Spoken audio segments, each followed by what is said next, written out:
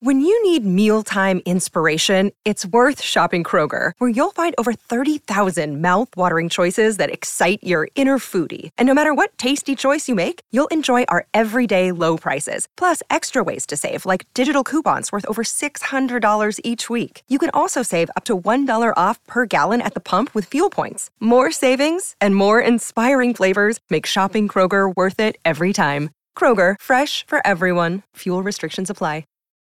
Look, Bumble knows you're exhausted by dating. All the, must not take yourself too seriously, and 6'1" since that matters, and what do I even say other than, hey? Well, that's why they're introducing an all-new Bumble, with exciting features to make compatibility easier, starting the chat better, and dating safer. They've changed, so you don't have to. Download the new Bumble now. Are we supposed to get married? I'm gonna just swipe left. I just want somebody to share my life. I was able to have this huge heartbreak without also having a mental breakdown. You can keep waiting for the fairy tale, or you can get on board with the new rules of relationships. If you've read my advice in the LA Times, then you know this ain't your mama's love advice. This is Dates and Mates with Damona Hoffman. Hello, lovers. Welcome to another thought-provoking episode of Dates and Mates. I know that people find the uncertainty in dating and relationships to be stressful, but it raises the question, is anxiety possibly keeping you from meeting your match? Well, New York Times bestselling author Allison Raskin is here with us to discuss how coming to understand her own anxiety and OCD has helped her approach dating from a new perspective. But first and foremost, you know we like this dish. We are serving it up hot. The headline today is, what is the opposite of jealousy? And how can you cultivate it in your relationship? Then later in Dear Damona, I'll tackle the burning question. I'm single after 28 years of marriage. So how do I break back into the dating scene? Take a deep breath, lovers, because it's time to dish. Dee's dating dish. What is the opposite of jealousy? Well, according to Psych Central, it is compersion. If you're not familiar with the word compersion, let me give you a little definition. Compersion is our wholehearted participation in the happiness of others. It is the sympathetic joy we feel for somebody else, even when their positive experience does not involve or benefit us directly. Thus, compersion can be thought of as the opposite of jealousy and possessiveness. So let me give you a little bit of the historical context. This term apparently was first coined by the Carista Commune in San Francisco. You can probably tell just from the word commune where I'm going with this. It began in polyamorous communities, and it was meant to sort of encapsulate the feeling that you got when you saw your partner with another partner, and that made you feel joy, and it did not make you feel jealous. Those who are not in polyamorous relationships often wonder, like, how can I see my partner with somebody else and not feel jealous? But if that is the agreement that you have with your partner, you can find joy in their joyfulness, right?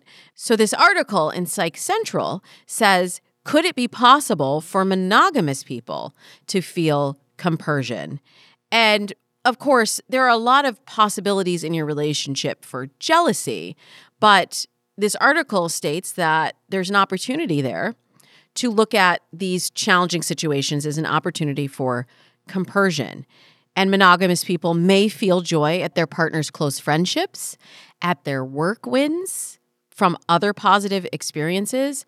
And it really got me thinking, this feeling of compersion may actually be what I often talk about as like seeing this feeling repeated when we visualize the partner that we want to be in a relationship with and how we want to feel when we're with them. And it could be this oneness that a lot of us seek in our partnerships, that we feel we are connected and we share the same goals. So even if your goals are not exactly the same, can you feel compersion for your partner as they move through their individual life experiences? And this article gave some tips on ways to practice compersion. And it's interesting because one of the first tips is kind of counterintuitive. It says to acknowledge jealousy as the first step to nurturing compersion. And this is very interesting. Like, I'm reading this fantastic book right now. It's called The Extended Mind, The Power of Thinking Outside the Brain by Annie Murphy Paul. And it looks at different forms of intelligence. And the first chapter talks a lot about naming feelings, like just voicing, I am feeling jealous right now. And when you do that, it actually reduces the stress and anxiety within your body. Another suggestion of accessing compersion is to practice it first in non-romantic relationships. You learn how to feel compersion when a family member or friend is experiencing joy. And a lot of times, weirdly, that can be an easier entry point than when you're talking about compersion with your individual partner. It's very interesting, though, because this is not one of the emotions that's generally taught. I even looked it up in Brené Brown's Atlas of the Heart. It's not in there. She has so many emotions. Compersion is not in there. And according to this Psych Central article, which we will link to in the show notes, one of the reasons people may find it difficult to feel compersion is that they don't learn the word while they're young and they're developing their emotional vocabulary. But you can actually, according to this article, feel compersion and jealousy at the same time. I don't think jealousy necessarily has as many of the negative connotations as we attach to it because it can be a driver. It can be a driver of communication and connection. It can be a driver of changing a situation, or it can just be a signal to you that you care so much. And maybe if you look at it from the other perspective, maybe what you thought was jealousy actually was compersion. And with this knowledge, it makes me wonder, how will that change my relationships? How could that change your relationships going forward if you really focus on finding compersion for your partner or the future people that you meet? And how that may, in turn, give you a positive feeling that you want to recognize and honor and live in all of your future relationships. All that talk about compersion has me feeling a little bit of compersion for you because I know the love life that is waiting for you. It's right around the corner. I can see it. You maybe can't see it yet, but maybe that's because you don't yet have the Profile Starter Kit. That is my easy kit to get you online, get your profile polished up, and turn it into a magnet to magnetize not just anyone, but the right dates to you. Spring is here, and it may be time for some spring cleaning in your dating profile. Check it out. It's free right now at datesandmates.com. When we come back, Allison Raskin will be with us to discuss the intersection of dating and mental health. Stay with me. Hey, it's Kaylee Cuoco for Priceline. Ready to go to your happy place for a happy price? Well, why didn't you say so? Just download the Priceline app right now and save up to 60% on hotels. So whether it's Cousin Kevin's Kazoo Concert in Kansas City, go Kevin, or Becky's Bachelorette Bash in Bermuda, you never have to miss a trip ever again. So download the Priceline app today. Your savings are waiting. Go to your happy place for a happy price. Go to your happy price, Priceline. Welcome back. I am here with Allison Raskin. She's a New York Times bestselling author and the co-host of the Just Between Us podcast, which you may have heard me on before. Allison has developed TV shows with FX, Netflix, MTV, YouTube Red, and 20th Century Television. Not too shabby. And she's now the author of Overthinking About You, Navigating Romantic Relationships When You Have Anxiety, OCD, and or Depression. Please help me give big smooches to Allison Raskin. Hi, thank you so much for having me. Thank you for being here. It's so good to see you since your podcast, Just Between Us. A lot has happened. You have a new book out. Yes. And I'm just pumped. I'm really pumped for you because you're really talking about things in your book that are so important, I can say, as a dating coach. So important, and yet not really discussed and really brushed under the rug. So tell me just about the origin. Like, why did you feel like this book needed to be written? Why did you feel like I have to be the one to write this book? It's a big undertaking. What inspired you to write Overthinking About You? Yeah, it's so rare, I think, to think of an idea that actually hasn't been done before. So I don't know if it was so much I have to be the one to write this book, or I can't believe this book hasn't been written yet. And so I'm going to take advantage of that. And I think for me, mental health has always been a big part of my life. I was diagnosed with OCD when I was 4 years old. So it's been an ongoing part of me, an ongoing struggle. And I don't think I recognized how my anxieties and my different mental health struggles made dating really hard. I think I really viewed them as like two separate things that like, oh, I have mental illness and also I'm bad at dating. Did you notice any parallels showing up, like challenges that would show up in other areas of your life due to OCD that were sort of mirrored in dating, or did it seem to show up in different ways? Well, I think I had a really hard time with uncertainty. I think all of us have a hard time with uncertainty, but when you have an anxiety, I have OCD and generalized anxiety disorder, like the uncertainty of relationships were really tough for me. And so I was always forever trying to lock things down, trying to define what things were, trying to get reassurance that this was leading somewhere and the somewhere was marriage, regardless of how old I was when I was dating somebody. And it was also on the flip side, when things went poorly with dating, it really impacted my mental health. Like nothing could bring me to the brink more than a romantic rejection or heartbreak or the loss of a fantasy of being with somebody I had liked. It would just really rattle my world. When you're living with different mental disorders, like you're already sort of like, okay, like, here's hoping I don't fall off a cliff today. And so to be able to realize that I was starting to date in a healthier way, that I was engaging in dating in a way that, and relationships in a way that felt very different than in my past, I was like, ooh, this is interesting. This is exciting that this kind of change is possible. And so once I noticed that change, I was like, okay, maybe this is something that I could really write about and speak to. And I think the beginning version of the book was much more of a memoir, where it was really going to be me talking about my journey from all of those terrible stereotypes of quote unquote crazy in relationships to being able to be more stable, have healthier relationship patterns, all of that stuff. But then as I started working on it, I was like, my story's interesting, but also a lot of people have a lot of different stories and a lot of different perspectives. And I'm not a mental health professional. I'm a big time mental health advocate. I'm in school for psychology, but I'm not a therapist.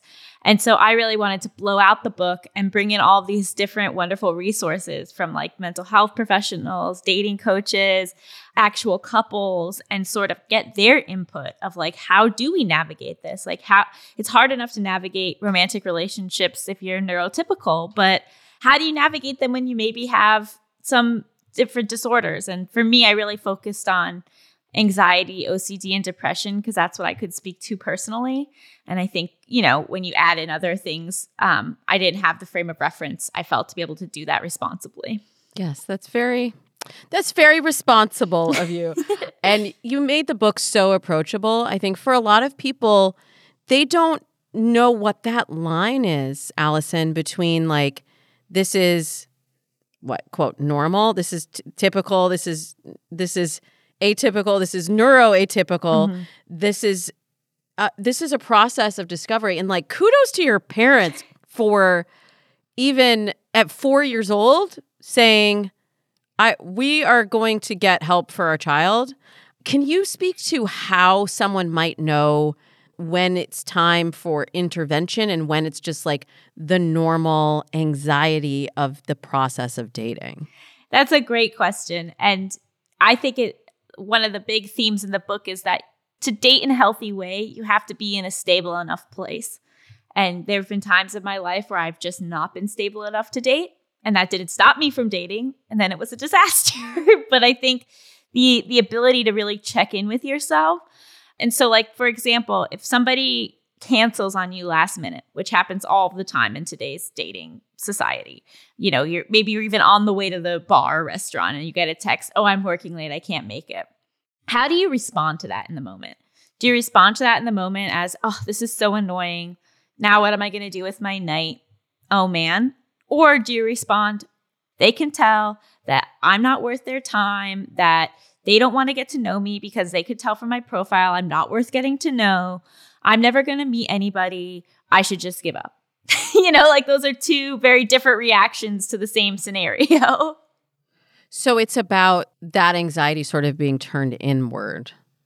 Of like, how much is it rocking you? Like, how much is it really affecting you? Because dating is really hard and there is so much uncertainty.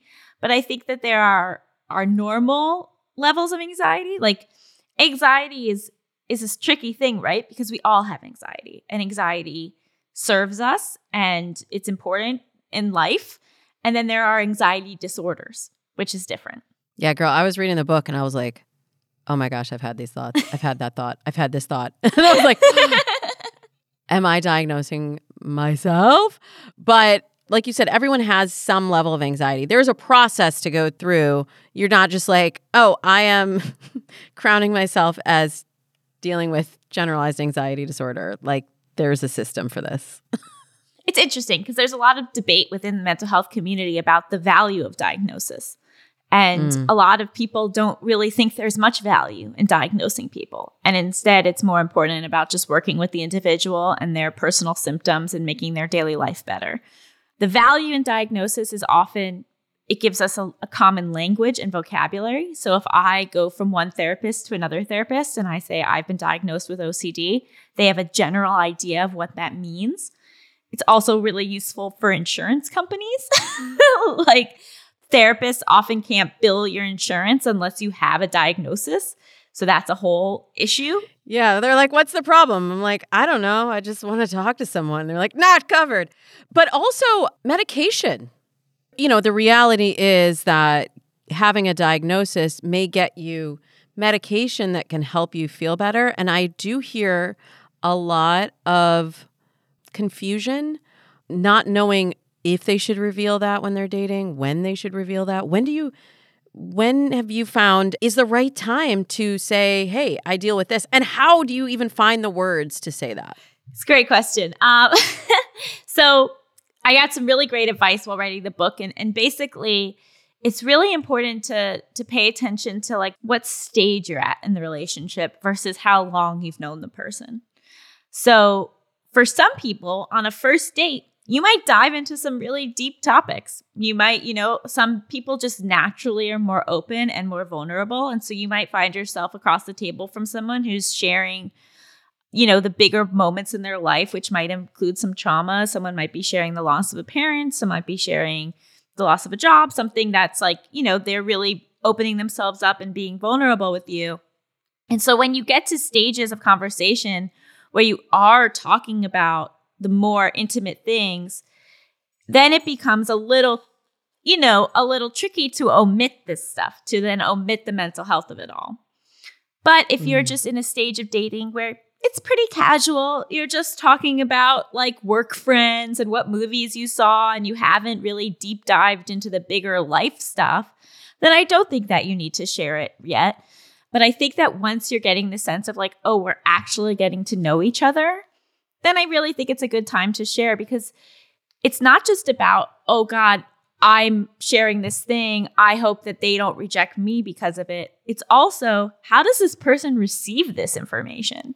Like, it is a great opportunity for you to see if this person's even worth your intimacies and your vulnerabilities. Because if you say to somebody, hey, I've actually been struggling with anxiety and depression since I was a teenager and I'm on meds for it. And they go, cool. What do you want, another drink? Like, that's not the response I expected. Right. Like, maybe that's a signal that this might not be a person that can hold space for that is worth sharing those things with and worth getting closer to. Yeah. I often talk about people needing to earn information from you on the show. But there's always a line between this is something that is going to impact. I love how you said that, the stage that we are at. Like, this is an appropriate share for what we're doing right now. And like, I've seen on dates people sharing really intimate things on first dates, but those people, if they're dating with like an intention for marriage or serious relationship, and this is something that is vitally important to them, I get why you'd want to front load that on the date and see how they respond. And it's also really highlights that you have to figure out how you feel about it before you share it with somebody, right? Because if I'm sharing, I've had OCD since I was 4 from a place of shame, then the way somebody's going to receive that information is very different than if I'm just sharing it as a fact about myself and my life and my reality, as something I don't judge, but is just a part of who I am and my complexities as a human. Yeah. But if I share it and I'm like, oh, this is so embarrassing, and like, please don't overreact. Like, it's not that big of a deal, but like, I do have OCD, and like, I know that you're thinking that, you know, like we can project a lot onto somebody through the way that we share a thing. Mm-hmm. Yeah. And I love that advice. Get clear on how you feel about it yourself and process it yourself. So do you think it is a big deal? Do you think your OCD is a big deal in dating? I think it impacts my day-to-day life, and therefore it impacts the day-to-day life of whoever I'm with. If we're going to be spending a lot of time in the same space, you're going to notice that I have compulsions. You're going to notice that I need you to take your shoes off, that I'm going to want to wipe down certain things, that like it's really hard for me to stay at somebody else's place. You know, like I now live with my boyfriend, but when we weren't living together, I didn't go to his place that much. And I felt bad about that, and I felt guilty, but also it was just really hard for me to stay the night at someone else's place. And so if he didn't have the context for that, you know, then it's just like rude. I imagine that can be very, very hard if you are living with OCD and people don't really understand. Like, then you have the burden, Allison, of being like, let me explain to you how this works. And it's different for every person and every different diagnosis that you address in the book.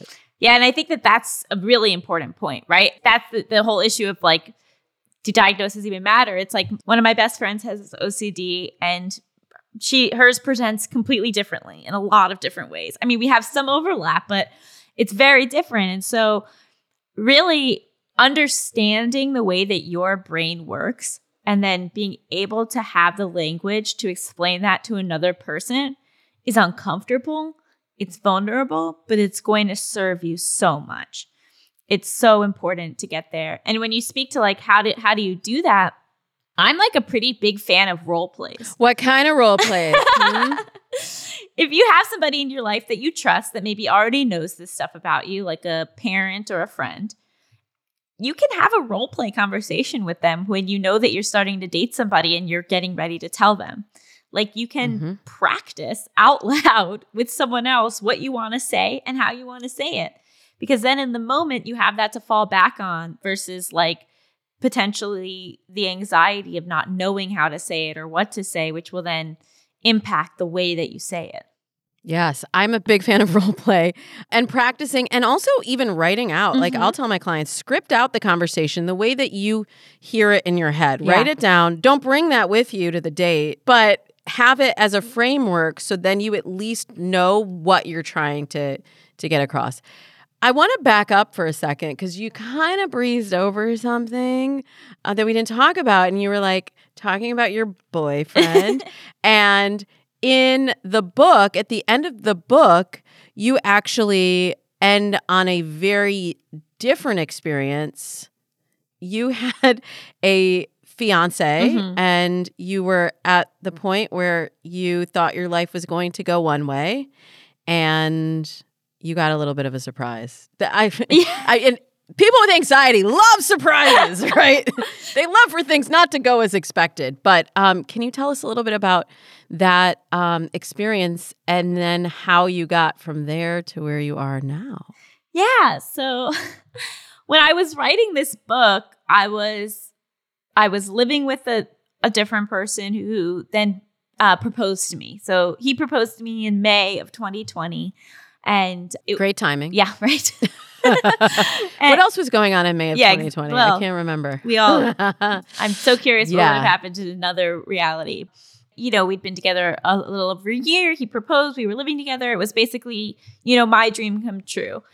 And so the original last chapter of the book was called How Do You Make It Last or something like that. And it had a whole interview with my ex, and it was all about our relationship and everything. And then in November 2020, on a very random night, he told me that our relationship was over, that something was missing, and that basically he never wanted to see me again.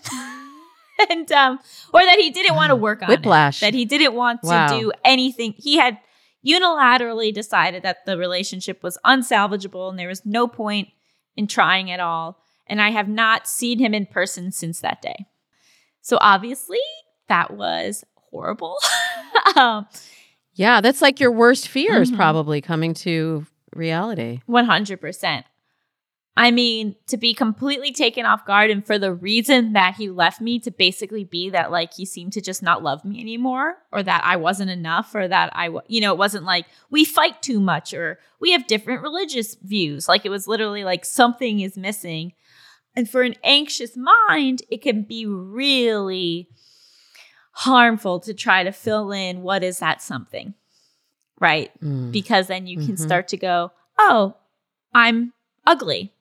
They don't find me attractive anymore. I'm annoying. They think I'm be a bad mother. They think that my OCD will ruin his life. Like you fill in that blank because they didn't give you any answers.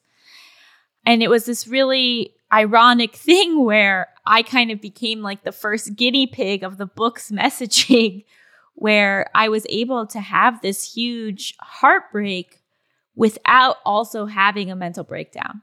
If that makes sense, where like I grieved and I was in pain and it was awful, but I didn't become suicidal. I didn't self-harm. I didn't hate myself as a reaction to what had happened to me. All three of which I believe would have happened if this had happened to me earlier in my life. Like I really feel like if this had happened to me at a different time, the fallout would have been much, much greater and worse. And so it was like, oh, it is possible to put up enough safety nets where even if your worst case scenario happens, you're ultimately okay. And I remember feeling, even like that night that he left me, I remember feeling in my gut, this is so awful. This is so painful, but I know I'm going to be okay. And I'd never had that feeling following a breakup before. Wow. That really is a mark of growth. And you put a button on it so perfectly, and you end the book. I know we're talking about the end of the book, but there's like so much juicy stuff that we skipped over. And I just want everybody to read the book because it's really a great, great read. So I'm not going to tell you all the stuff in the middle, but I will tell you the end quote that you leave on is don't give up on yourself and don't give up on love. Oh my God, Allison, I'm almost like getting teary even talking about it. But just to find that optimism through that deep sadness and disappointment, it like, where do you get that from? And then how did you then find the strength to be able to go back into the dating pool and, be open to love again? I sort of like made this decision that I didn't want my ex to continue to control my life. Where if I didn't start dating again, and if I gave up on this lifelong dream of having a partner, then not only was he robbing me of the future I thought we were going to have together, he was robbing me of any good future I could have for myself. And so I really decided, I was like, I have to take the power back. And so I kind of dove back in pretty quickly because I could tell that if I waited a long time, I was going to be too afraid. Like I could feel the fear building up in me. And I could feel that I was telling myself these unhelpful things, that there was no one else out there, that all the good ones were taken, all of these things that are not true and not helpful. And I wanted to prove to myself that none of that was true. And I thought that the way to prove that was to start meeting new people, to start dating again, to see that I could make a connection with somebody else. And then in the same way that I was so unlucky to have this abandonment happen, I became very lucky. And within a few weeks of being on Hinge, I matched with my now boyfriend. I don't think it's luck. I think you really took the time to figure out what you wanted, and that took a lot of internal work, a lot of positive self-talk that you had to, rewrite, like I talk in my program about these limiting beliefs. So I think that's beautiful. Thank you. I don't think it's luck. I think you need to give yourself a lot more credit for that.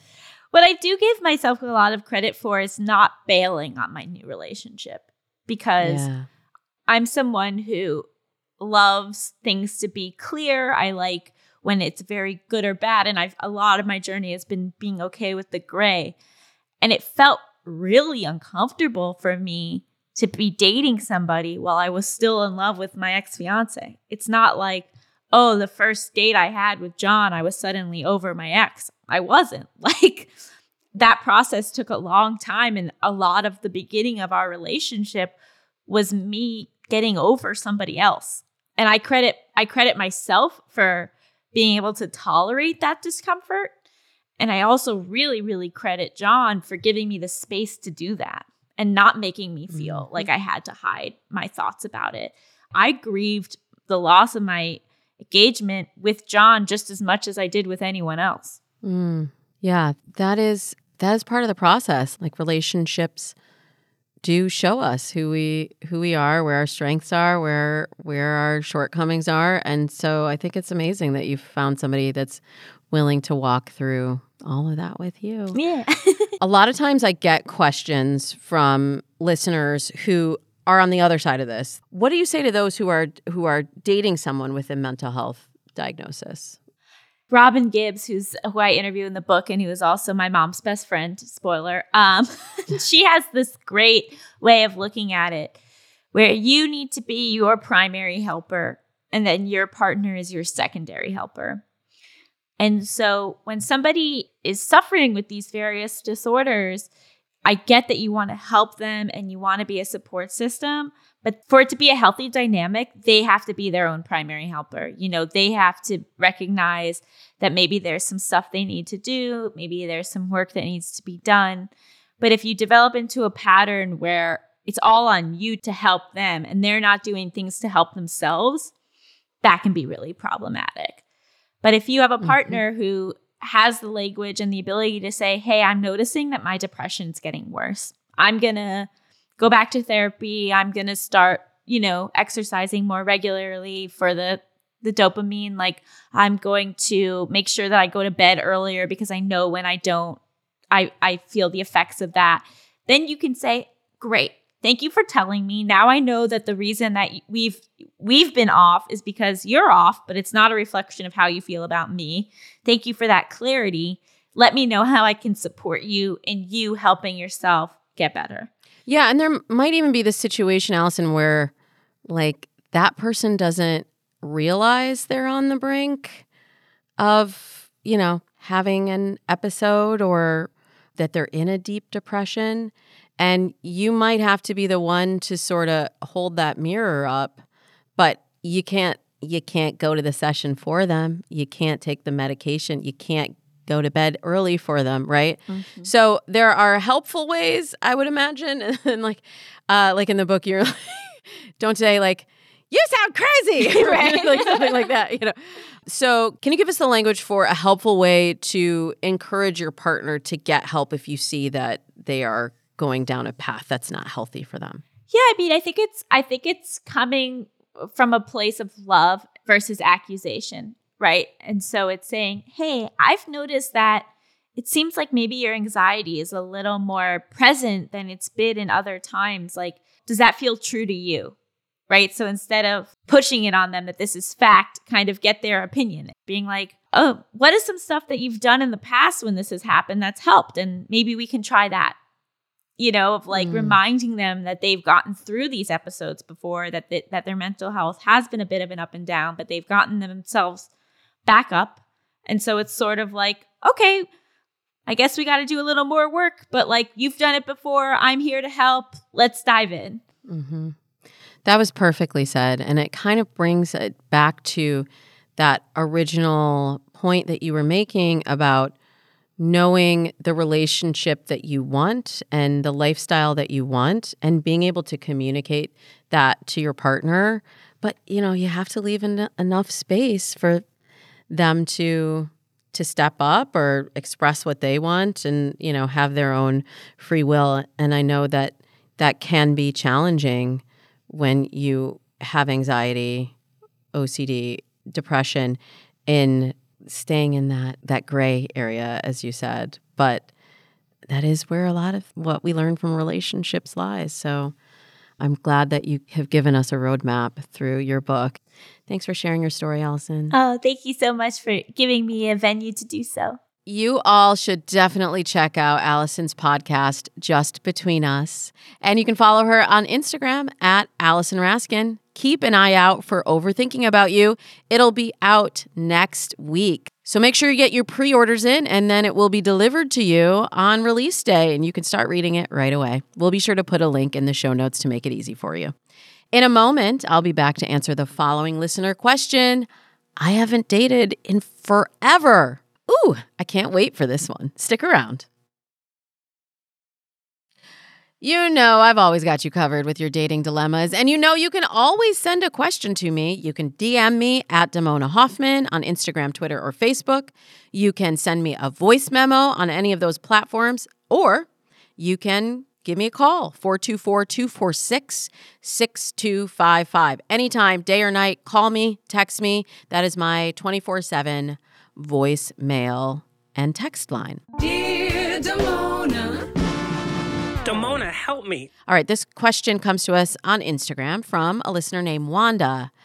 Wanda says, I am a 55-year-old woman who has been permanently separated for the past 9 years from a 28-year marriage. I'm interested in dating, but the truth is, I don't know how. I come across as an extroverted person. I'm a portrait photographer and nurse.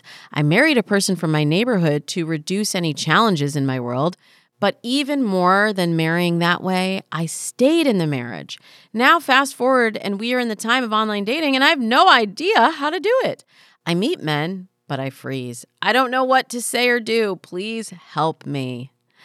Oh, Wanda, I hear you, and you are not alone. There are folks listening that have not been in a 28-year marriage, and they're still coming to me going, how do I do this online dating thing? So you are in the right place. And I first want to just acknowledge that it's very common to have one personality. Like Wanda says, she's an extroverted person. But then when you get into the dating situation, this other person who you may not recognize emerges. So my goal always is to merge those two people and to get to be your most authentic self, both in your dating profile and in person. So first, Wanda, I'm going to have you just do a little bit of self-awareness and kind of taking stock of who am I? Who am I independent of this relationship? It can be very difficult when you've been in a long-term relationship to separate, this is me, this is who I am, this is what I love to do, from this is what we do as a couple. So you have a tremendous opportunity here, Wanda, to be able to do that and to be able to define, this is how I want to live my life now. I don't have to compromise for anyone else. I don't have to change who I am, and I can do what I want to do. You're a portrait photographer. You're a nurse. By the way, thank you for working through this crazy last 2 years. And it sounds like photography is something that brings you a lot of joy. Explore that, and figure out what else makes you excited. What else lights you up? Figure out also what you're attracted to and write all of this stuff down. Like I do this in my dating coaching programs where I have people literally visualize the life that they want and do different exercises to give them the language. We were talking at the top of the show about finding the language. If you can have the language for this is the relationship that I want, this is who I am, this is what I bring to the table in a relationship, and really start with that place of clarity for you, it's much easier to then move into the dating space because you can be yourself and you will know very quickly if this is a match or not because you're not becoming something else to date. You're just you. So start with the exercise that I gave you and then follow it up with the Profile Starter Kit, and then come back to me, Wanda. I have so many programs and tools and resources available to you, but let's just baby step it. I'll hold your hand along the way. Just keep listening to Dates and Mates. Phew, that was episode 408 of Dates and Mates. Do me a favor, if you love this show, if you heard something today that gave you an aha moment, if you were like, I have never heard of compersion before, and that makes me want to share this, then tell a friend about Dates and Mates. You can share it on social media. You can just click share within the app that you're listening to, send it to a friend. I am here to help, and you might get a feeling of compersion by sharing this podcast with someone and helping them find joy and success in relationships. If you're just beginning that journey, or if you are running into challenges in your dating life, though, I'm here to help you too. You can DM me your question at Damona Hoffman on Twitter, Facebook, or Instagram. You can also call me or text me at 424-246-6255. By the way, I know we talked a lot about anxiety, depression, OCD, and even though you may not have heard an ad for BetterHelp, I just want to acknowledge BetterHelp has been our partner on Dates and Mates for the last 2 years. And that's because the work that BetterHelp does in partnering you with a licensed clinical therapist in your area dovetails very nicely with the work that I do in helping you date. So if you're coming out of a relationship like Wanda, or you're feeling anxious or depressed like Allison, or you just want to talk to somebody, I highly encourage you to check out BetterHelp. Our link is betterhelp.com/datesandmates, and that will get you 10% off your first month. So check the link in the show notes. Again, you may not have heard the ad read in this week's episode, but I just really believe in the work that BetterHelp does, and that it is so complementary to what you are learning on this show. So check them out. We'll be back next Tuesday with Case Kenny of the podcast New Mindset, Who Dis. I bet you have seen his posts on Instagram, and you've probably shared them, and I can't wait for you to hear more about his philosophy and how his use of mindfulness can actually benefit you in dating and relationships. Until then, I wish you happy dating.